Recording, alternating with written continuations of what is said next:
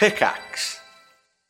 Hi, I'm Daniel, founder of Pretty Litter. Cats and cat owners deserve better than any old-fashioned litter. That's why I teamed up with scientists and veterinarians to create Pretty Litter. Its innovative crystal formula has superior odor control and weighs up to 80% less than clay litter. Pretty Litter even monitors health by changing colors to help detect early signs of potential illness. It's the world's smartest kitty litter. Go to prettylitter.com and use code SPOTIFY for 20% off your first order and a free cat toy. Terms and conditions apply. See site for details. Another day is here, and you're ready for it. What to wear? Check. Breakfast, lunch, and dinner? Check. Planning for what's next and how to save for it? That's where Bank of America can help. For your financial to-dos, Bank of America has experts ready to help get you closer to your goals. Get started at one of our local financial centers or 24/7 in our mobile banking app. Find a location near you at bankofamerica.com/talktous. What would you like the power to do?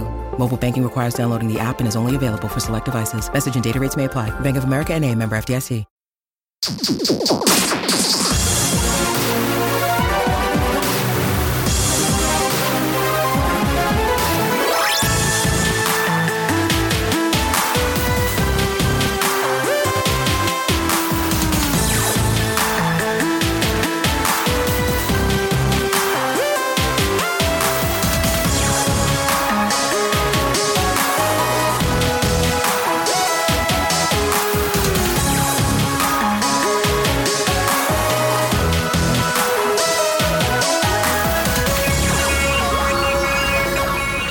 Hello and welcome back to One Life Left with GDC at the Game Developers Conference in the Moscone Center in San Francisco. It is a bright and beautiful day and we are stuck inside again. Things have heated up. Yesterday was very, very chilly outside. Things have got a lot warmer, and a lot warmer in the hall as well. Is that right? There's a lot more people. Well, that's because the Expo opened. The Expo opened today. And the Expo is the slightly, fractionally more public-facing part of GDC, where people sort of wander around, point at games, and, as Kerry said on the first show, ask long-winded questions which are really just cries for help. My name is Steve Curran. I'm a video game designer. Hello, I'm Simon Byron. I work at Curve Digital. I'm Anne Scantlebury. I'm an audio producer. And together we are One Life Left back in the UK. We present a radio show on Resonance 104.4 FM, which this is going to broadcast on as well. But we're also joined by Alex. Hello, I'm Alex from Gama Sutra. I have a great view of the bathrooms here in these fantastic couches. Thanks for having me. In fact, it is just coincidence that Alex is on the show, isn't it? Because you'll be sat here anyway, just admiring the view. This is prime seating area. Exactly. People watching. Over the next hour and a half, we're going to have a array of wonderful guests. I'm going to start strong, I think, today, with Rebecca and Kurt. Hello, Kurt. Hi. And Rebecca. Hello. Hey, guys.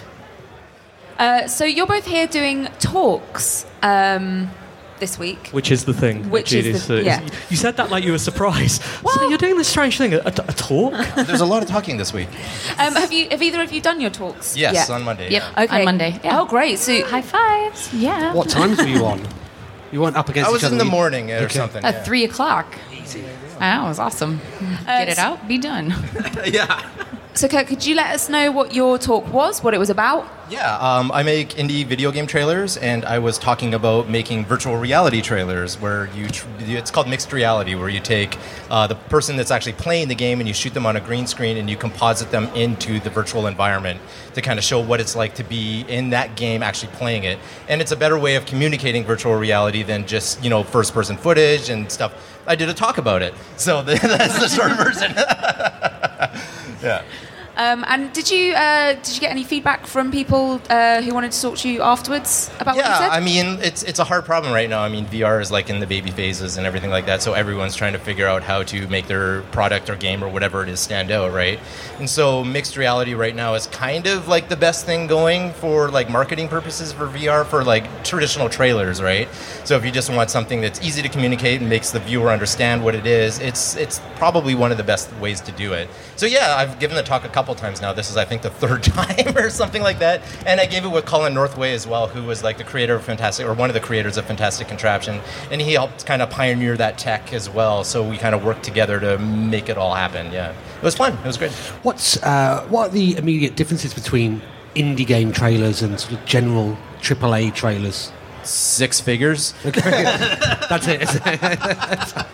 I don't know. Like, well, there's a lot. I mean, they have a lot of money. I mean, in the AAA, you see a lot of like pre-rendered cinematics. You see Blur. You see, and Blizzard like doing these insane trailers that take months to like create and render and animate and blah blah blah.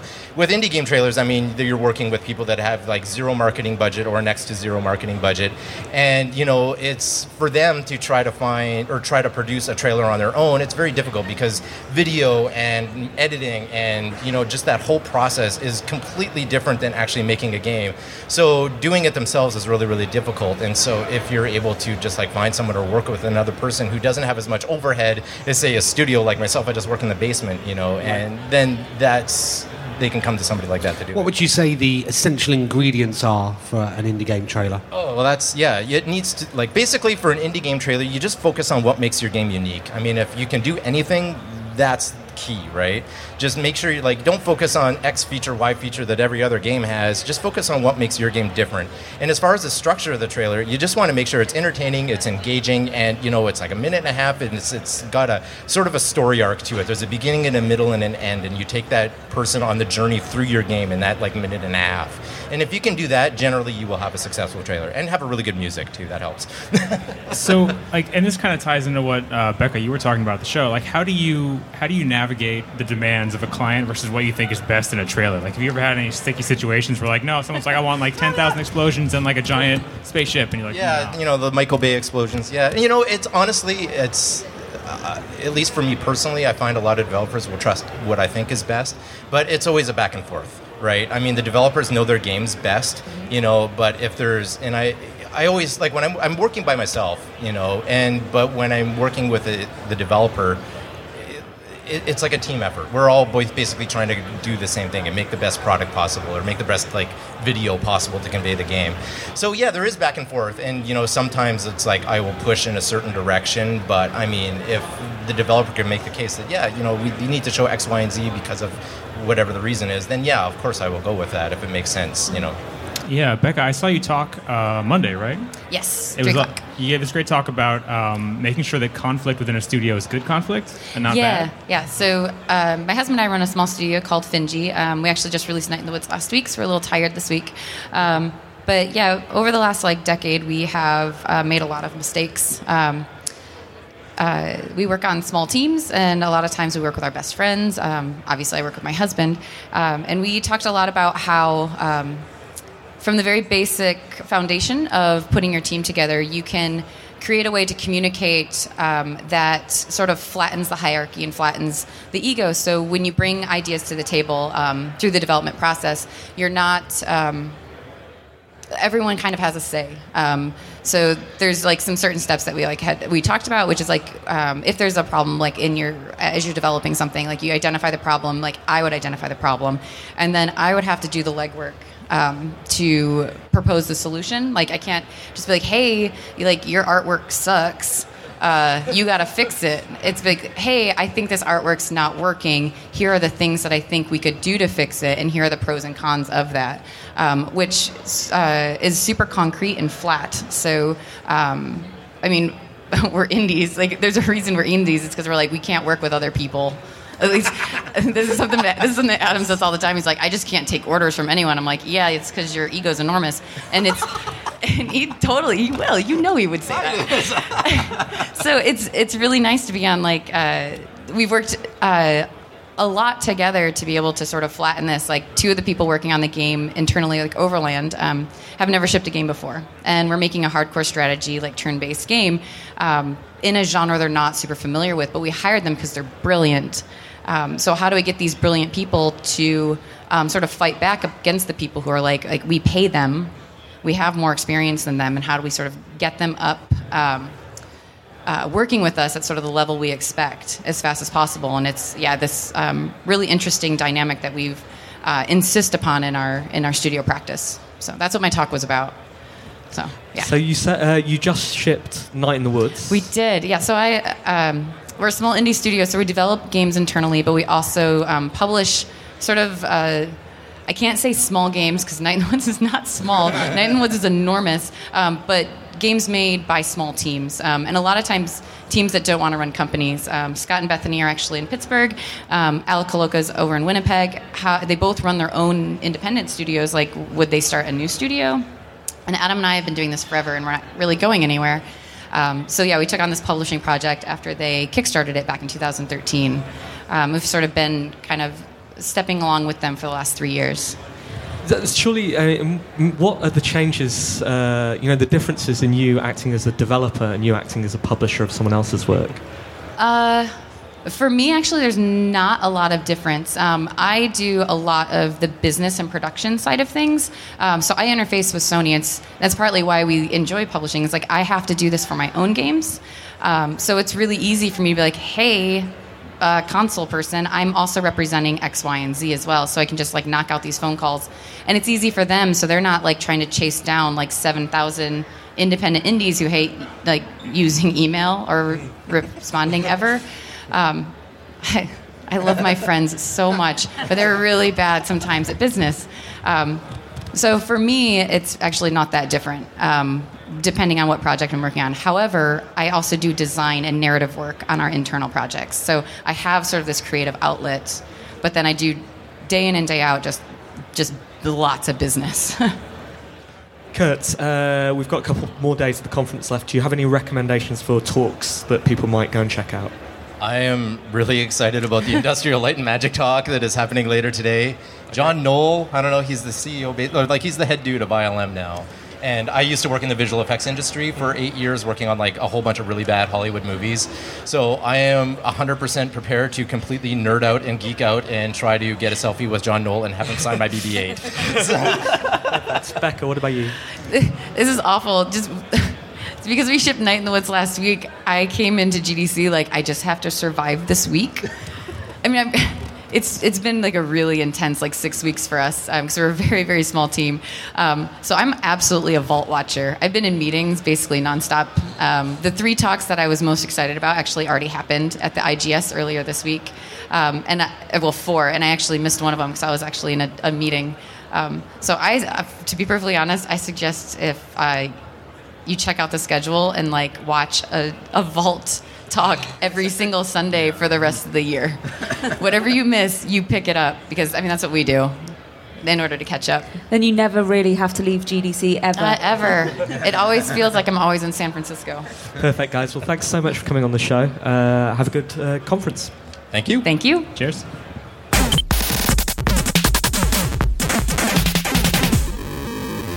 Welcome back to One Life Left at GDC, presented by Gamasutra.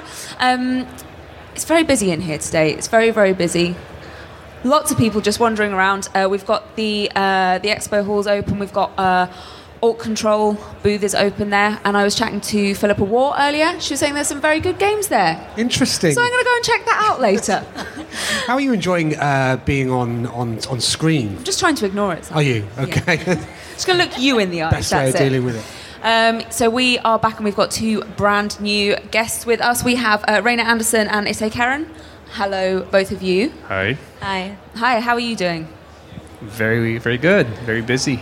Yeah. You're doing a talk this week. Yeah, I had a talk about tutorials on Monday. I got it out of the way, so I'm ready to party. Ready to party, that's good. Can you tell us about your talk? Sure. So I made a game called Mushroom 11, which I released last year, and I'm releasing on mobile in a couple of days. And while trying to teach a game that's pretty complicated to comprehend, it's you understand the limitation of how you need to teach players, especially when it comes to new mechanics. So after many years of development and understanding that actually I don't know how to teach. So you learn, you see how people react to your mechanics, and you have all these points that just kind of sink in. So I gathered everything into like a set of edible tips of how to make tutorials using puzzles. That's like I don't like text, I don't like pop-ups, so I'm trying to avoid those. I'm a puzzle guy, so I try to teach people with puzzles. So that's what I try to make a talk about. I'm so glad you're here today on this couch next to me because I've been wanting to ask you a question for years. Okay. What happened to mushrooms 1 through 10? All right, so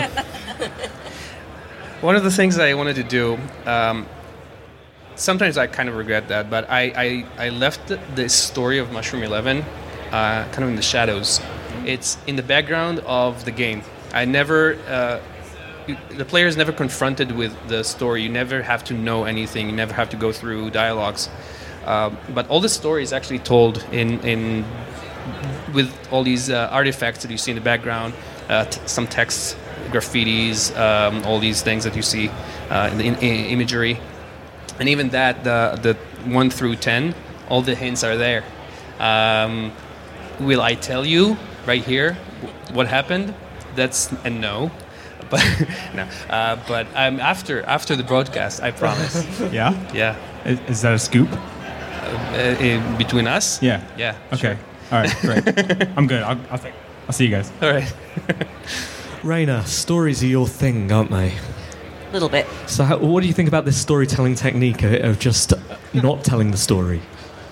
You got to leave that air of mystery, the suspense. This is a lot of mystery. He's just saying he won't tell us, and he's not telling anyone. Well, he's saying that he will tell him, and we'll tell. But he won't tell us. Scoop for one. Well, you're going to have to buy it, right? I suppose so. All right. Raina, what are you talking about at GDC? I talked yesterday at the Narrative Summit about storytelling as a team sport. So I worked with Ryan Benno, who's an environment artist at Insomniac. And obviously environment artists and narrative designers, we tell stories differently in games. But we all still have to tell them together. Okay, so who's in charge? And that's the thing, is trying, like, how do you work together with people who are all in charge of telling the story in their own ways, using different methods, and likely going to be locking horns at some point. So what's the answer? You can see it on the vault. Very, very good. So where do you work? I'm at Eidos Montreal. Okay, what's that like? It's fantastic. I really enjoy it. Good answer, strong answer. What's it really like? I get to make cool games with interesting stories. Yeah, what have you made in the past? What have you worked on? Most recently, I worked on Mankind Divided, Deus Ex, and we just released the DLC Criminal Past last week. So Mankind Divided, that's a huge task for a narrative designer, right? Like, there's a few of us. Okay. You're not just a narrative designer. And who's in charge? Mary tomorrow. So that's the answer. So when you're working on a narrative for a game like that, like, how do you decide which narrative bits go in the computers and which narrative bits go on the Post-its on the walls? Like, how do you break that stuff down? Well, I mean, that all has to be decided when you're talking about the environment. And again, it's back to the who's telling what bits of the story and making sure it's all coordinated. I think that something you were saying about tutorials fits with this, is that the best tutorials, when you hit tutorial, when you see the word tutorial in a video game, everyone immediately recoils, right? Because you don't want to spend half an hour of your valuable, precious life being taught things. You just want to go straight into the game, and it becomes about teaching through stealth, right? Like teaching through stealth. Absolutely. In fact, I don't remember where I heard it, but the word tutorial is pretty much a no-no. You're not supposed to use it anymore, because once you tell people you're going to teach them, they immediately look for the skip button. Yeah, of course. And we are trying to make sure that they don't have that opportunity to skip or not observe the things that we want them to look at. So we have all these tricks, and again, this is things that you learn just by making those mistakes. You see people, you let them play, and you understand. Okay, I clearly have no understanding of how players actually experience the thing that I worked on. So, and I imagine the same is true of stories as well. The best stories are not just told in a linear post-it note fashion, but also through, as you say, the environment. Yeah, I mean, everybody has to contribute, whether it's the sound is going to tell a story, the art, even just the way that the levels are laid out. Deus Ex is huge on the environments. The architecture tells a huge story about the game as well. What have you got any recommendations for talks for the rest of the week? Things that people should see or see on the Vault, maybe? For this week, I mean, I've got probably about five talks per time slot highlighted in my agenda, so it's just kind of whatever's closest is usually what I end up going into. I'm up against Sid Meier. It takes the pressure off to a point. Like, are you anywhere near him? I'll be. No, I'm in a completely different building. Okay, I'll so be you gotta relieved if I show up. Frankly, I'll show up. You know that we have the giant wall of talks behind us. All we need to do, Steve, is just get up there early, change the room number cross on everyone else's Sid. house. We can get everyone to you, I reckon. Everyone. Just add Zelda to the front. Exactly. I noticed you're wearing a Mushroom 11 cap. Have you had people come up with you and take selfies, ask for your autograph, anything like that? Yeah, especially. I mean, the game has been doing pretty well. Recently, we just participated in a big bundle. Yeah. The charity bundle where all proceeds go to various organizations, and we have a lot more fans now. Fantastic. So that it's kind of cool to because there are literally like 3-4 hats right now in the wild, and when people point in my head and like, oh, that's a cool game, it's like, thanks. Because one thing I have spotted this GDC, which is slightly different to other ones, is that people are going to greater efforts to stand out because I think it's getting busier. There are so many people here. I saw one of the guys who's making Snake Pass coming down the escalator. He's got a huge inflatable snake wrapped around him just to stand out. So I was like, where can we see this going? Next year for Mushroom 12, it will be dressed up as a huge mushroom, I guess. That's a great idea. Yeah, no, this guy walking around with a flashing car on his head, and I was like, what's this for? And he said, oh, it's just a conversation starter. Did you see the space engineer? No. What's the space engineer doing? Just a giant red, space suit wandering around. Well, I don't even know what that was for. But very it's got us interesting. talking. Yeah, right? So, with your work with storytelling, is there anything that you do to open up conversations? Like, presumably you can't stick a giant pen on your head. How do you get conversations started with people? Generally just going up and asking, at GDC, what talk were they most interested in that they've seen lately. Everybody's got something that they're passionate about and excited about that they've seen. So it's always Sid Meier. That's the problem. Or Warren Spector. Good. Well, thanks, guys, for coming on the show. Hope you have good conference for the rest of the week. Have you got any exciting plans, evening plans, things you might want to invite us to? No. Yeah, that happens every time, doesn't it? That's all right. See you later. Thank you.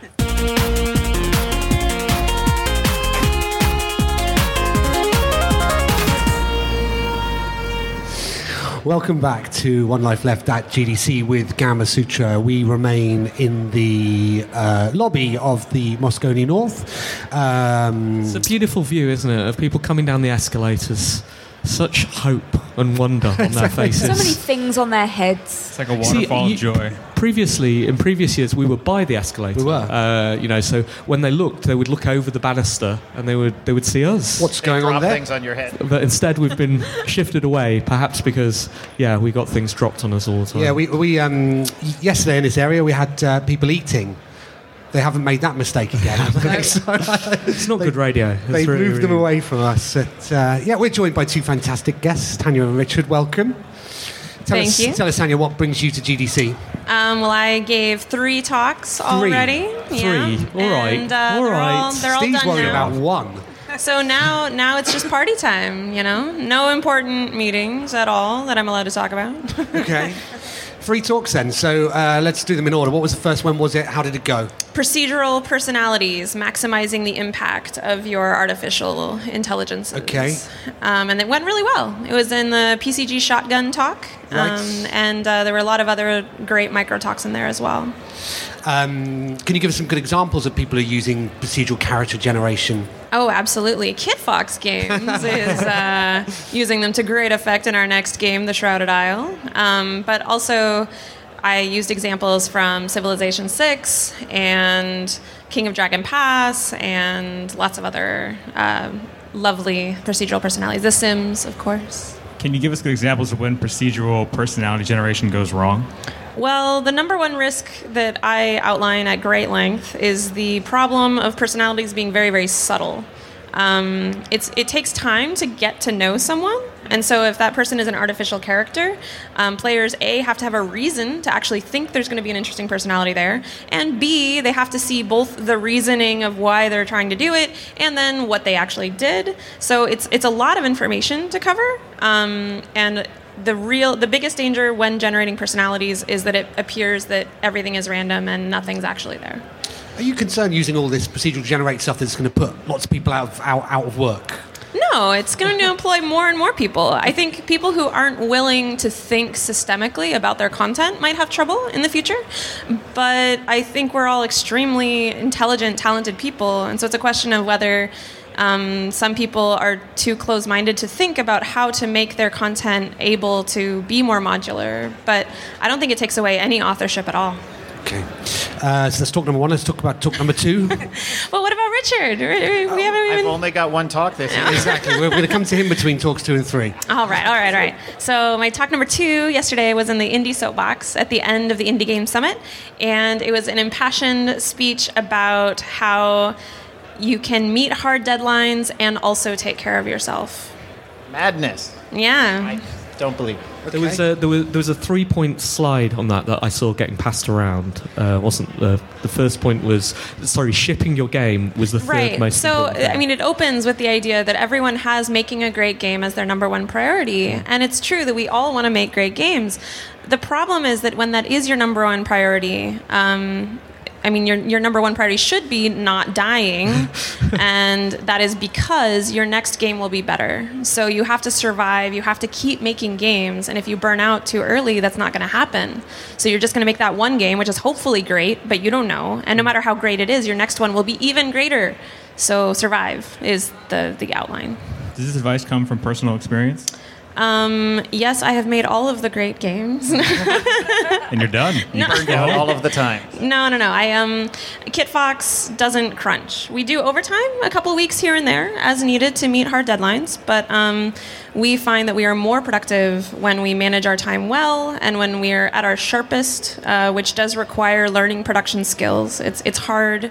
It's constant effort, but Moonhunters was made with very little overtime, and there is a slide in there as well. When it's on the vault, you can see that there's lots of award-winning games that were made without any burnout. Don't Starve, Hundreds, Cannibal, there's tons in there that are just great games. What's really sad is Tanya asked some friends for opinions about, like, when did you burn out, how did it go, and I wrote up 2 pages about it and then was too burned out to finish it to a point where I could send it to you. So, sorry.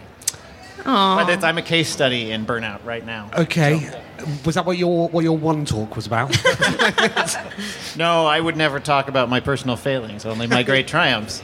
No, the one talk I have is actually a multi-person talk that I am hosting and curating called Rules of the Game, and we take 5 designers who each talk for 10 minutes about different rules they use in designing games, like personal things that they do that you haven't heard elsewhere before. So we've got everyone from Chelsea Howe, who now works at Alchemy, to Damien Schubert, who's the lead designer on Star Wars: The Old Republic, to Hal Barwood, who's a legend of GDC, is coming back to talk about some of the Indiana Jones games he made a while ago. I've got Christine Norman from Riot, and finally Luke Muscat from Pretty Great. Wow, so that's it's 5 stellar designers. lineup. Yeah, no, they're all amazing talks and all super different from each other. So I actually have the theme that has emerged from all the talks this year is everything you know is wrong. And I didn't actually give them a theme, but they all just sort of went with, like, no, you're thinking about this thing wrong. But it was all very different. So it's interesting. So that was the theme of Rami's talk on the first day as well, which was that all advice is bad. I saw this that is a very right confusing conference. Yeah.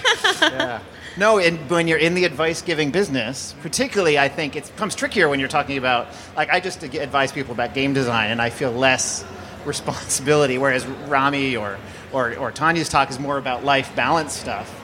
When you're giving advice there, it can be more tricky. Serious. When you get it wrong, there's bigger consequences. Like in college, when I was in a computer science programming class, they always use the example of the cancer treatment machine that was programmed wrong and dosed people with 10 times too much radiation and killed them as like a why you should do code review and check your code well. And that's why I work in games now, because everybody's safe. Can you give us any examples of these one rules? Well, they're all surprises. Okay, it hasn't happened yet. No, yes, it's this afternoon at 5 o'clock for those who are watching at home and running to Moscone later. But we have to have a preview. I mean, I saw Chelsea's talk this morning. She's brilliant. Yes, so, she did another talk, which was fantastic, just an hour ago. She is actually I'll do hers. She's up first, so it's the least spoilery.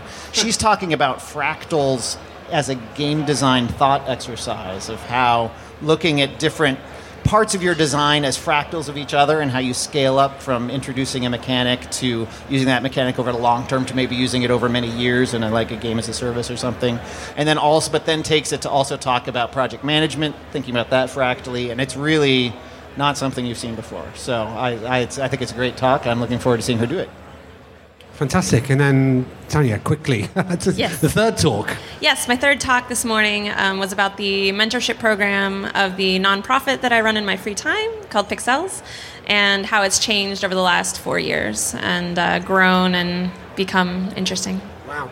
Is there a difference we think in how relaxed both you are? So yours is yet to come, and you've done your 3. You're able to enjoy GDC now. Yes. How are you feeling at the moment? I'm a little like I should be working on the slides right now. Really, yes. But I was doing it over there, and I will return to doing it. Well, I have a good story for you. Last night, when I was going to do my final run-through, my laptop wouldn't boot up. Oh. I had to reboot it about 30 times. Not to give you any worry or anything like that, but have you checked your laptops? So, Tanya, what are you going to be doing now that you are done with your talks? Well, I do actually still have many business meetings, actually. So running a studio of 7 people, you have to wear a lot of hats, as they say. And I am everything that isn't programming and art. So that means I have to meet with all of our business partners. I have to meet with press. I have to meet with everybody that I ever want to meet with because nobody else is going to do it. So that's most of the rest of my week. Is it quite handy having everyone all in the same place so you can just get through them? You've got all these meetings to do. Let's bam, bam, bam. Yes. Get them done in a week. You don't have to do any more for the rest of the year. Yes, especially if there was no such thing as like email follow-ups or like contract negotiations. That would be great. Actually, we've spoken about the weeks after GDC, how that affects your workflow, and because everyone is focused so heavily on it. You know, if you're doing a talk, then you want the talk to be great because that's going to be up on the vaults and that's going to be out there for ages. And if you've got business meetings, you want to be there and present. No pressure. You want to be present for the business meetings and you want them to go well. But so you sort of end up having a bit of burnout during GDC, and then in the weeks after, you still have to keep going. You've got to follow up on these meetings. Like, how has that affected you? It's even worse. Because next week's is PAX East. So oh gosh, where is the follow-up? I only have a few days. Yes. But in those few days, I'll be sorting through my business cards. At the very least, sending a LinkedIn invitation, and at the most, sending a hey. I'll talk to you in 2 weeks. But honestly, it is helpful to stack it all as much as possible because the more often I can do a day that is just game design, the better my life will be. So that's the goal. So GDC helps you in the long run with absolutely. Getting back to your game design. Yes. And Richard, what happens to you at 4 o'clock onwards? Well, it talks at 5. Oh, okay, then 6 o'clock onwards. There's a little bit of stress. No, I've been doing a bunch of PR meetings for the game I'm working on, The Church in the Darkness. So I have a bunch more of those tomorrow.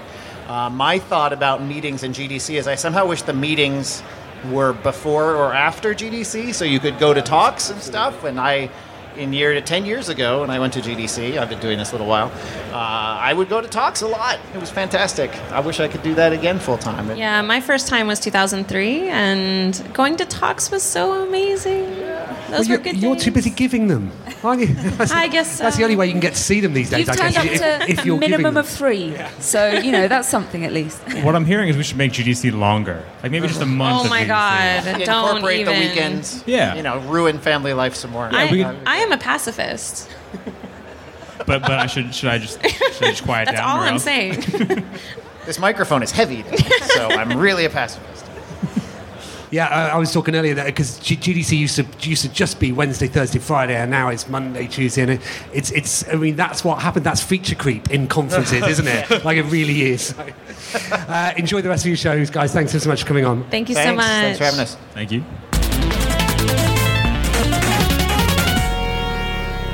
Welcome back to One Life Left, with Gamasutra at GDC 2017. It's our 5th year doing this. Is it? From the show floor, I think so. This is the first year we've got a couch, though. Usually we have 2 guests per segment. We've only got 1. There's a lot of distance between us, Steve. I might... Why don't you just slide on up? There we go.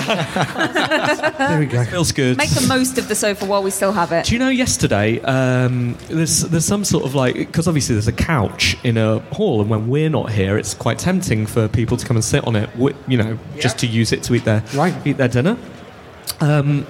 Yesterday, I sort of came back, found Anne, and found some people sitting here, and I was a little bit indignant about it. I was thinking, don't they know it's the one couch? But I had a really, really nice conversation. Who were they? It was a woman called Julie, and she was a broadcaster as well, so I thought it's a radio couch. She's allowed to sit down. Let's hope some of her broadcasting skills rubbed off on her. Let's hope so. So we are a radio show back in London, but we're also Twitch streaming right now. Did you notice that the sofa's got plugs? I did notice that. Do they work? Is that a thing? Let's try it. In the next break, I'm going to give it a go. Okay.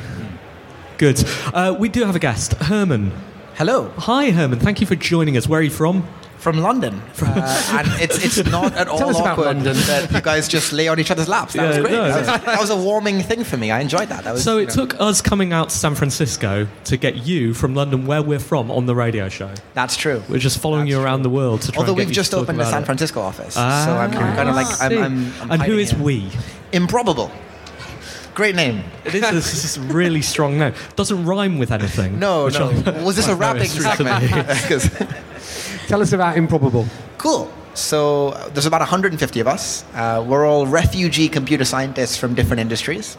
And we had a little dream, which was, how can we make a technology that's going to make game developers able to build kind of massive worlds with huge, persistent systems in them, thousands of players in the same world. Basically, all the stuff that was on the back of MMO boxes from the 90s in marketing material, we want to make that real. That's like what we're here to do. And also, we ended up realizing that with something like Spatial, it basically just makes it easier for developers to create any kind of online or connected experience. Like thinking about servers is a hassle, thinking about networking is a hassle, and it's brain power that you could be using doing something important, like and actually cool with your game. So we wanted to build a community to make that happen. And this is our first like real GDC with like a stand and everything. Everyone's like super nervous. We have like 20 engineers wandering around the floor, like getting used to what we're doing and showing off games. And it's just the community can be actually really welcoming and really wonderful. Like we feel like we've kind of really got to arrive here, and we've brought a lot of developers with us who are working on Spatial games, and so we're kind of announcing them tomorrow at our talk as well. I was going to say who you're working with. You can bring it forward. Yeah, well, these guys won't tell. Like they won't tell anybody else. Well, there's a couple of great developers we can talk about. One of them is Bossa Studios, great developer in London, making an amazing game called Worlds Adrift.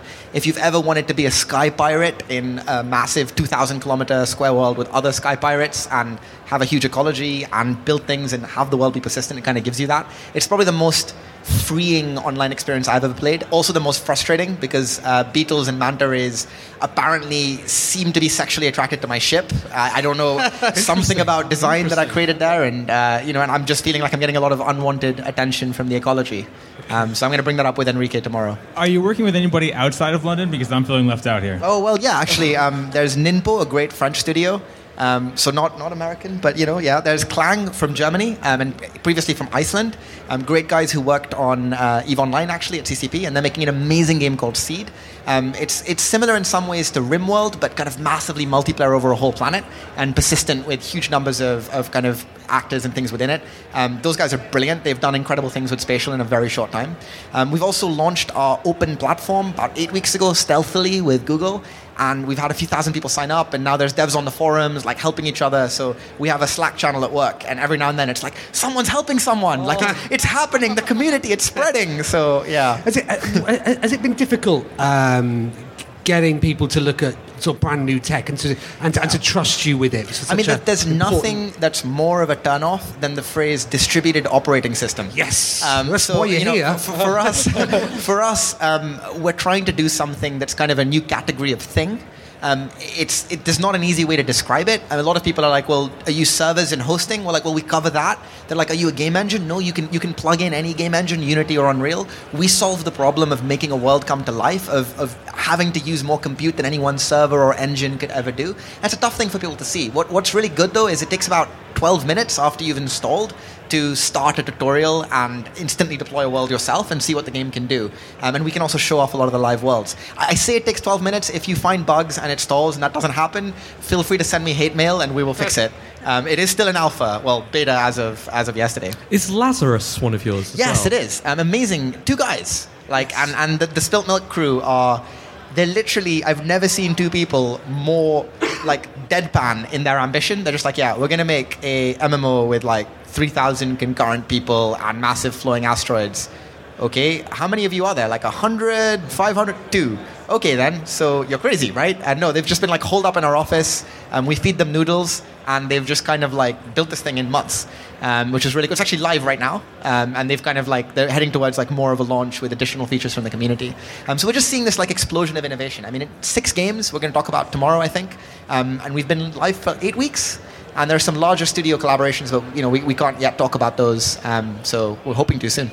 So, and why are you looking for anyone in particular in opening your San Francisco office? Are you? Yeah. So part of building trust with the community is creating a great team that can work with that community, that really understand the industry. We're very much outsiders. We're computer scientists and programmers from Google and Amazon and places like that. We see the need to bridge the gap and work with experienced developers. So some of the people that we're looking for are great people who've been kind of developers, engineers, producers in the games industry that are looking to help us usher in kind of new types of games. We like to really believe in our customers. So when people have ideas, they want to build something, we like to be able to supply a team that can help them as well if possible for some of the more interesting projects. So that's happening here. We're also growing our core engineering team in San Francisco. Our executive team, we're hiring a bunch more people to help us run the company as well. So things are expanding pretty quickly.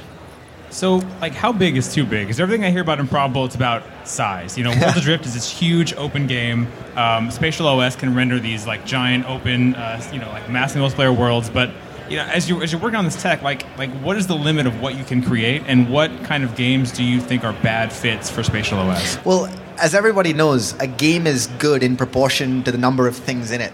And that's a very, very well-known rule, right? So Worlds of Drift is 2,000 square kilometers, so it's actually 2,000 times bigger and better than most other games. No, the truth is, scale is something we make easy. It doesn't make games good, but we make it easy. The real thing we improve, though, is the speed at which a team can iterate and build any kind of connected or online experience. So you can go from I'm in Unity playing around to click a button and deploy something. I can share a link. Servers are handled. I've got something that can run basically in hours. So it's about creating innovation through speeding up iteration. And then when you want to do ambitious and big things, more deeper AI or physics on the server side or things of that nature, it just flows naturally with Spatial. So when is your talk? Tomorrow morning. What time is our talk? Sorry, 10. Yeah. Okay. Oh, damn! I got to wake up. I can't get to tonight. It's interesting, Herman. It's interesting. Are you up against anyone? Do you know if you're up against anyone big? Yeah, I think unfortunately we are. You're up against Sid Meier, aren't you? Yeah, we are. So, here's my plea to come see us and not Sid Meier, right? Sid Meier's made amazing... I would issue a similar plea, which is come see me and not Sid Meier. But why don't we combine our talks? Together we can defeat Sid Meier. I think we can, right? I think we could do that, or we could just encourage people to watch Sid Meier on the Vault, because it'll always be there. Yes. It'll always be there. Yeah. Be a nice Sunday afternoon, sitting down. You can pause, rewind, anything. Rewind. He'll say very, very important things. Might as well get our talks, one of our talks, out of the way. Yeah. Just get it done. Tick it off. Well, what I would say is it's not just going to be me talking. There's 6 other developers. We're going to get them on stage, talk about their vision of their game. And as Herman... Support them. As Herman's just mentioned... Oh, sorry, you're talking with 6 others, or... the 6 other developers. As Herman's mentioned, the bigger the number, the better the thing. Yes, it's always better. It's just me. It's just me. It's always better. And there's also another talk later on, a panel session with Rob Pardo from Blizzard, Hilmar from CCP, myself, and Noah Falstein from Google. We're going to be talking about the future of online games. So that's going to be fun. And when is that? That's at 4. That one sounds great. Yeah. Oh, what? Okay, you can't come to that one unless you've come to the first one. That's the deal. So. And then what happens once your speaking obligations are over? What are you going to do for the rest of GDC? frantically help the team out as we expand, and like there's so many cool things happening. There's new people jumping on board and using our tech even now, so we have like a live platform, so I'm trying to help the team with that. We're hiring, so we're literally wandering around the floor going, hey you, work at Improbable, and that's our interview process. Have you had that? No one's ever done that to me. I've heard that happens. Right. But That's not complete. Around a lot. Yeah. You know, we're actually known as a center of technical excellence in London, and how we've achieved that is we have a foolproof interview process. We just carry around an improbable Rubik's Cube, and if we throw it at you and you catch it, you're in. That's right. it. Top end salary, just catch. Got it. Rubik's Always Cube, be right? prepared. If you drop it, you're blacklisted forever, right? And, What you if we know, find an improbable Rubik's Cube, just carry it around and then pretend we've got it? then you're a thief, and legally you should be punished. That's my view. So Seems fair enough. Good. Well, best of luck with the talk tomorrow. You've got a party on as well tomorrow, yeah, don't tonight. you? Tonight. We're buying a bunch of people drinks with the Google Improbable Mixer. I know, tomorrow night there's another one. Sorry, my bad. It's at 6. Two parts. Yeah. The people Lots of behind you, parties. they have far more Well, we knowledge than should point out that we haven't had a guest where he's been able to look out to the audience and go, when's that happening? And passers by going, 10 tomorrow, we're coming to you, not Sid Meier nor Steve. What if Sid Meier can be convinced to come to my I talk, really right? hope he Then doesn't we're walk all, past. then we're all. I'm hoping he doesn't walk past now and just go, what on earth are they I think up I would to? fall over in reverent worship if that Okay. happened. So that would be Excellent. I bad. wouldn't. I'd just shake my head and walk away. Thank you so much for coming on the show. Best of luck with the talks tomorrow. Thanks very much. Cool. Thank you. Good to meet you guys. Thank you.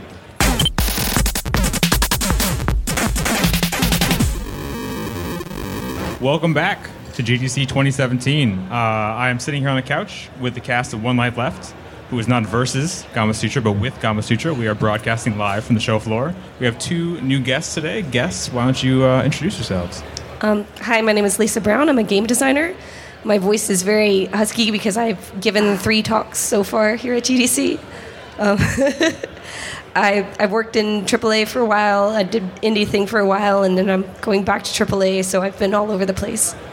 All right. Hey, my name is Martina Spans. I am a mobile game publisher, and I focus fully on publishing games for an audience of older women. So it's like hidden object games, match 3, time management, those kind of games. So let's talk about that, because I want to give Lisa's voice a rest. But we'll come back. And 3 talks? What is it with 3 talks before Tuesday? Well, they were all Summit talks, so, you know. All right. So how did you get into the business of publishing games for older ladies? And what do you find is most successful there? So I've been publishing casual games for 10 years, and first I was on the web with Flash Games, and then 4 years ago I started this own company. And in terms of most successful, it's obviously there's those huge casual hits, like for example the Candy Crush of those type of games of these worlds. But overall, games are like really an engaging story. If you look at, for example, what's popular on TV, there is, for the last 50 years or whatever, always these like crime themed TV Midsummer shows have Murders, been really, exactly, Midsummer Murders, CSI, House, whatever you name it. That's always popular, and that kind of mystery murder theme always does well with casual games as well. Lisa, do you have a favorite murder TV show? Because mine is Midsummer Murders. I do not have a favorite murder TV show, I'm sorry. All of Midsummer Murders is on Netflix. You should watch it. It's great, especially the early seasons. So, Lisa, if you can, in as few words as possible, tell us what you were talking about. Okay, so... Talk 1. Talk 1 was called Everything I Said Was Wrong. Again, It we're is- hearing that a lot. It is what I call the bad advice talk. It was a series of micro talks where, for the Indie Summit, we talked about advice that we once gave, that we believed in, that we stood by, and that we think was kind of garbage, actually, now. I think Rami referenced on our first show this year, on Monday night, I think Rami referenced your talk. Yes, it was me, Rami Ismail, Liz England, and Dan Cook. Okay. And it was pretty great. It had really good reception. What was the wrongest advice? I think the theme of everyone's was that context is everything, and that you don't get to pick who takes your advice. Like when you're doing a talk, like you don't get to pick how people interpret it. So just to be aware that there's often risk involved with giving advice. But no, it was good. It was fun. Got to like get some things off my chest that I used to say that I'm like, wow, that was terrible. Why did I say that? You're like, I'm sorry. So the second one was for the level design workshop, talking about working on 3D games and then going to work on Hyperlight Drifter. Okay. So, and then the third one was about academic residencies for the Education Summit, because last year I spent the year doing a residency with a university. I was their game designer in residence, helping their game students, like advising projects and stuff like that. So I'm not familiar with how that works. I know how artists in residence work at other institutions and companies, and generally they have to produce a body of work over that year, which is displayed. Did you have to do that as well? It was more that I was given the freedom to work on my own projects. It wasn't like I had to produce something, so I was like free and flexible to use the time how I did. I made several small games, and I also spent a lot of it learning new tools, learning VR stuff, and then just a lot of writing and streaming and stuff. Okay. Martina, obviously GDC, like a lot of people who don't know about the conference would assume it was focused on video games, which to our radio audience back home, it's a very, very broad audience. It's not people who necessarily know a lot about video games, and they would assume people at a video game conference are one thing. Does this conference match those expectations, or do you see sort of diversity here? I think there's always been diversity when you look at games, and it's clearly represented here as well. One thing I'm happy to see that also here, you notice that more women are getting in the industry. As in, now I have to stand in line for the bathroom, or 10 years ago I didn't. And you also see that represented at the show floor. When for example, you go over to GDC Play and you have a look at all the indie games that are made. It's not just like typical shooters or whatever. It's like any type of game for kids, for women, for older people, for blind people, whatever. So there's really, all the needs are filled. There's really a game out for everyone. Do you find people make that misstep, though, when you say you work on video games? People make an assumption that they're one thing. Not that often anymore. It used to be more, like I said, 10 years ago, that used to be the thing. Like, oh, isn't that just all like dudes in smelly t-shirts who eat pizza and drink Coke? But nowadays, everyone seems to kind of understand that everyone plays games. And I think that is also thanks to the big companies who can afford to spend budget on TV ads. You see ads for Candy Crush, for Clash of Clans, for Game of War, a big variety, really. And what is the market like for games, the demographic that you make games for? Like, are there more and more games for older women? The kinds of games that you make, or are you sort of like out there on your own? No, I'm definitely not out there on my own. There's always been like a few big players who focus on this audience. Companies like Big Fish Games is a good one that they've been in this space for over 15 years, I think. But what I see is that there's more companies spending big budgets on creating really high quality experiences. Whereas back in the online flash days, the casual games were typically the lower budget, quick and dirty type of games. Yeah, I think it's like an overlooked market. I remember a year or two ago, I think it was maybe 2 years ago at GDC, there was a talk about ageism in the game industry, and one of the speakers made the point that as people get older, they don't get tired of games. Like, they don't age out of it typically, but no one really targets games to people above 50. And so if you make games for that audience, you have a much wider market and a much less competition. Yeah. Is that still on point in your case, or is it filling up? Are you seeing more competition as the years go by? Yeah, I do agree that you see like the people who used to like play games 30 years ago on their Ataris and stuff. They got older and they still like games. There's not as much like really targeting specifically for those people, but if they liked, for example, an arcade shooter game 30 years ago, there's no real reason why they shouldn't like it anymore right now, right? I mean, maybe they're not as good as it anymore because of reflexes as we grow older. We become less good at that. But for the rest, I don't think that there's a real reason that age group really needs to have specifically games designed for them.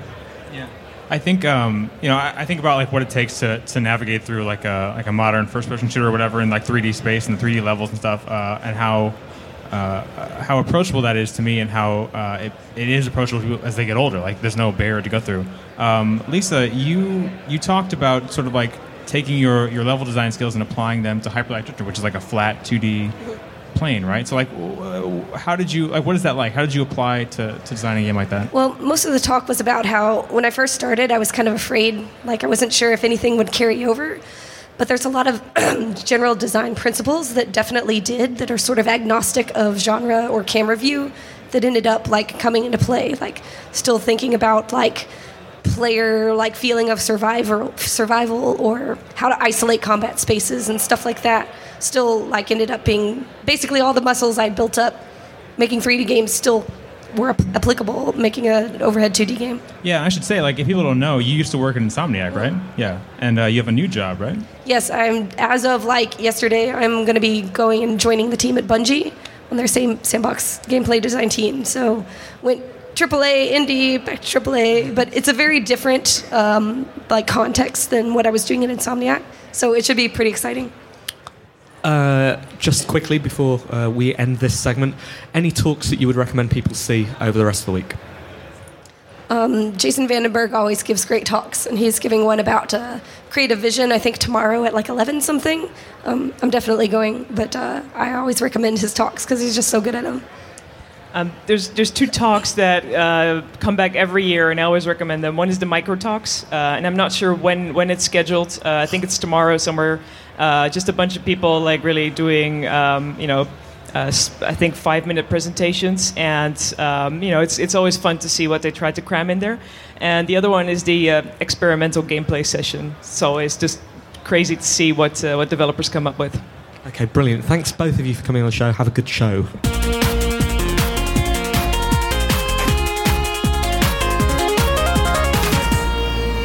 Welcome back to the show floor of GDC. We're into what might be our final interview segment here, but something just reminded me of something that hasn't happened this year because of our new circumstances. So when we were up on we used to be on a long, thin table by the escalator. That was where we used to sit. Now we've got a more informal, lean back, couch approach. You lot can lean back, I have to lean forward. Yeah, so it's nice. There's some leaning anyway. But when we were up, sat on the elevated platform on this big, long table, occasionally people would come and ask us where things are because they thought we were help. Yeah. And we're actually the opposite of help. We're hindrance. Very unhelpful. Is what we are. We've got 2 new guests, don't we? Do you want to introduce yourself to our listeners and watchers? I'm Jen Sandercock. I'm a game designer. I am working on a game called Thimbleweed Park, which is an adventure game, and I also make edible games. Hello. What? Yeah, Alex, top that. Exactly. Hello, my name's Alex Fleetwood. I'm the founder of a studio called Sensible Object. We've made a connected dexterity game called Beasts of Balance, and I ride unicorns in my spare time. Can you eat it? Beasts no, of Balance. You can neither eat the Beasts of the Balance nor the unicorns. There was some chat I saw recently. I don't know how serious it was. The thing about being at GDC is you're so out of what's going on elsewhere. You only pick up these nuggets. But there's been a lot of information coming out over the last few days about the Nintendo Switch, which launches at midnight tomorrow night. Might be some available at 10 o'clock at GameSpot, I've been told. Sorry, GameStop. And someone said that they had tasted the Nintendo Switch carts. Yes. And apparently they taste deliberately bad to stop you eating them. And the interesting thing about it is, right, that came out and someone said, yeah, I've just tried it and it tastes horrible, so don't do that. And everyone laughed. But then everybody else has gone, yeah, I tried it too. Like, everyone's full of Zelda. How many people need to say it tastes bad before you go, yeah okay, I won't eat it then. So just don't eat them. Yeah. But maybe you just want to know what sort of bad it tastes like. Does it taste bad like, too much horseradish? Is it too much, or does it taste bad like you're eating poop? I don't know. Well, why don't you tell us, what does your game taste like? Well, so this particular one tastes delicious, but I do have one where it's called Flavor Roulette, and you've got 4 different tastes and 4 different people playing, and you each take it in turns to eat one, and you've got to pretend like you've got the one that doesn't taste super gross, so you're yeah, it's totally cool. It's good. So you make edible games. Tell us a bit more about how that works. And what's the difference between an edible game and a inedible game? Well, so these games you actually have to eat the pieces, and eating is one of the core gameplay mechanics. So it's not so much just about eating as a reward. It's eating somehow informs the game or makes the game different, changes the space, changes things by eating. Okay, this is a sort of rule set. I'm only familiar with, I guess you would be more familiar with games like Risk Legacy and things that we've talked about where you are damaging the board as you go. But here you are destroying it forever. Yeah, well, I've heard. Yesterday, I was in a board game talk, and they were talking about the legacy games and talking about how they're consumable. And I'm like, you don't really mean consumable the same way I do you? No. Okay, and you've got one of these things in front of us. It looks delicious. Oh wow! Oh my goodness! So you're opening a box, and inside there is what? So this is the actual game board here. I mean, I know we're sort of on radio, so people won't be able to see. Yeah, can you explain what the game board is made out of? It's made out of gingerbread. Okay. And so it kind of looks like a chessboard, and then I have pieces in Oh my another goodness, box. it smells amazing. Have you ever said that about a game before? Never. I did. I set up at Indiecade, and people were like, I was trying to find you, and then I smelt you. It has just hit me. They're just there. Isn't it? Yeah, we'll be out there shortly. This is how we make games more appealing. Make them smell good. So it's you say it's like a chessboard. How does it work? You've got a variety of pieces, one of which is a marshmallow. I can see a peanut butter cup. This is the legend over here. So I end up with there's like white and dark squares, and you have like a little piece that you move like a chess knight. And when you land on one of the dark squares, which is the sacred squares, you must consume it according to the sacred ritual as laid out in the sacred tome of the oven mitt. So there's like you just got to do some very silly rituals while you're eating them, and then because there's a hole on the board, you get to choose how to move all the other pieces around. And so because it's a two-player game, you're like, oh, I really want to have the Reese's Peanut Butter Cup. I don't want you to have that, so you might push pieces away from them so that they can't get them. I really want to have the Reese's Peanut Butter Cup. It's interesting. We talked, we were talking at the start about whether this is a lean back or a lean forward show. Right now, it really is a lean forward, isn't it? Lean in. How do you distribute these games then? Well, I don't really want to spend the rest of my life baking, so I'm planning to make a cookbook. So with like a bunch of different games in it, and then I will work out how to sell said cookbook. Wow. Alex, tell us about your different type of game. Beasts of Balance. It's a stacking game. You've got all of these oddly shaped pieces. They're in a bag over there. And the kind of story of the game is you're a family of gods trying to create life by taking these building blocks of life and building a tower out of them. And then there's some custom hardware and a connected app. So every time you stack an object in the tower, the power of that piece affects your connected digital world. That's better, isn't it? You were on the GDC show last year, weren't you? You've been on One Life Left a couple of times. I think I was on. I saw you in London. I think I was on the show 2 years ago. Was it that long ago? Right. Yeah. So it's been quite a journey. That's right. No, I was when it was just an enormous, slightly bonkers prototype called Fabulous Beasts. Right. And it's been. I whopped it out on the table. I was sold immediately. Kickstarter backer. So it's been great to see. It's been great to see the journey of you from walking up with a weird bag of stuff to actually playing it with my son at Christmas. What's the reaction been like? Pretty amazing. Yeah, it's been very exciting. So we've had a ton of lovely emails and tweets from families, and so actually like proper hardcore tabletop game enthusiasts like it. It's an 8.2 on Board Game Geek, which is high. Like that's where there's a lot of like peer review kind of like sort of system, and also families like it. So we've got lots of lovely emails after Christmas saying things like, my daughter and my son never play games together, but they played this together, and we often try to get a family game at Christmas, and this actually was a family game in that the whole family played it. So that was all lovely. Just been in. So I'm on a fair jag. I've just done London Toy Fair, Nuremberg Toy Fair, New York Toy Fair, because now GDC is kind of like from a sort of the business of what I do perspective is not the place anymore really, because actually like it's people who we buy are no and longer sell. your people. That's what you're saying, is it? I've moved on. I've ascended. No, I don't know. I think I've descended actually. Certainly, literally, like I've just spent 5 days in an airless, fluorescent lit bunker in New York. Flogging the game, but that's also going quite well, and we should be seeing it in some big toy shops here in America sometime this year. What happens next for it then? So a couple of things. I mean, firstly, just trying to get better distribution, more wide distribution, so more people can get it. We've got a whole bunch of new game modes in the pipeline. So the first one on the what's the word? Chopping board slab pipeline thing is battle mode. And what's this? Is this just a software update, or it'll come with new pieces? So everyone who's got the game will get a free software update so that you can play battle mode, and that's like, hey, you bought an expensive game and you probably backed it on Kickstarter and you didn't even know it was going to be a thing, so thank you very much, here it is. But then there is a physical upgrade bundle which will have amulets and cards and extra pieces that will make it cooler. Right. So yeah, we're just... it's a bit of a harem-scarum time at the moment. We're just trying to figure out what to do in what order and what money to do it with. But that's going to be happening sometime this year. You could play Jenga with chocolate fingers. I have seen people do that with sponge finger biscuits Really? and stuff, yeah. Sounds delicious. I thought it'd be better with shortbread because that's a very a finger of shortbread. The problem is you're not actually doing enough eating in it. So that's one of the key things I try to make. of this with all experts So what about if you take it out, you have a bite, and then you put it on? Oh, that makes it super unstable. Yeah. But that's good. Yeah. Perfect. Good. All right, so finger. What percentage do we all own of this idea? Jen, tell us about your other work then, Thimbleweed Park. Yes, so that's an adventure game. I'm a coder, designer, producer, everything on customer support on that. So yeah, it's an adventure game in the style of like Lucasfilm games, and so we've got a bunch of Lucasfilm alumni like Ron Gilbert, Gary Winnick, David Fox, Mark Ferrari, who worked on Monkey Island, Maniac Mansion, a bunch of other games.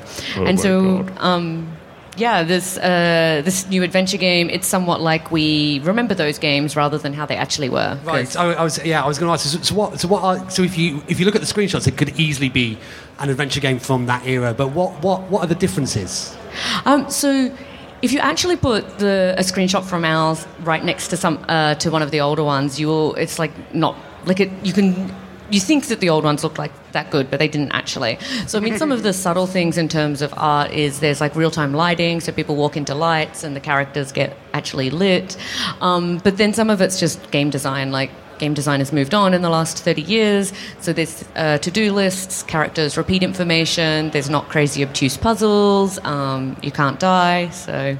Yeah, I always wanted to get into adventure games. I missed them when I was a kid, but they always seemed too obtuse and long and confusing, and I'm just not good enough. So what do you think is at the core of adventure game design that makes them compelling, that you're trying to drill down to? Well, some of it, like I know Ron talks about, like he's not necessarily, like he wanted to recreate the charm of those games, and he said that he doesn't actually know what made those games charming. Yeah. So that he would just we're trying to make it somewhat similar to the other ones, but going, well, that's truly broken, we can't keep that in. So I think some of what makes adventure games great is the fact that you've got a really interesting story and you've got interesting puzzles, and they're very much interwoven together. So you can't really just do the puzzles or just do the story, you've got to do it all together.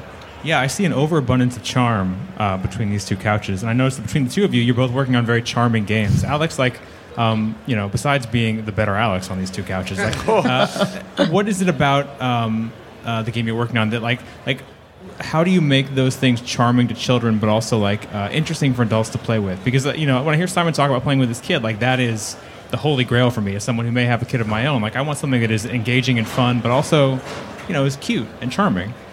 Well, I think firstly, no one gets shot in the head in our games, which is, revolutionary, daring, out there concept. Bold. I know. So I think, it's really important to the studio that we take a view on how we use technology in our games. So there's obviously, you walk around the floor, you'll see VR and AR, and I heard some new ones today. Hyper reality. Yes. Yeah, that's now an does that have smell of vision? I know. HR. Is that like if I taste it tastes bad? No, it's when you go to a place and then you put a VR headset on and you're kind of running around with a VR headset on. So there's somewhere called The Void in Utah where you do that. So it's sort of theme park meets Laser Quest with VR. I don't understand, but for us, we don't think that many people want to wear computers on their face. That actually wearing a computer on your face is maybe not a mainstream activity. So we're trying to kind of, and in a way, we all have experiences, especially as parents, of putting the screen between us and our kids, or rouse about how much video game time they can have, yada yada yada. So having the cool bits of the video game down here on the table, kind of supporting what is essentially just this face-to-face social experience. Just getting the video gamey bit out of the way slightly and letting humans have fun together seems to be a really kind of important thing about what makes it tick. Yeah, it's very tactile, right? Like, yeah, it's like we could like people like doing stuff together, in real life.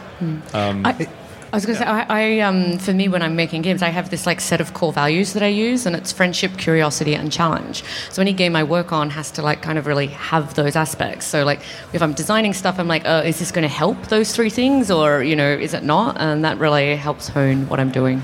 That's great. Well, thank you guys so much. Do you both have plans for the rest of GDC? Have you got a lot going on? I'm kind of done with most of my stuff now, which is great.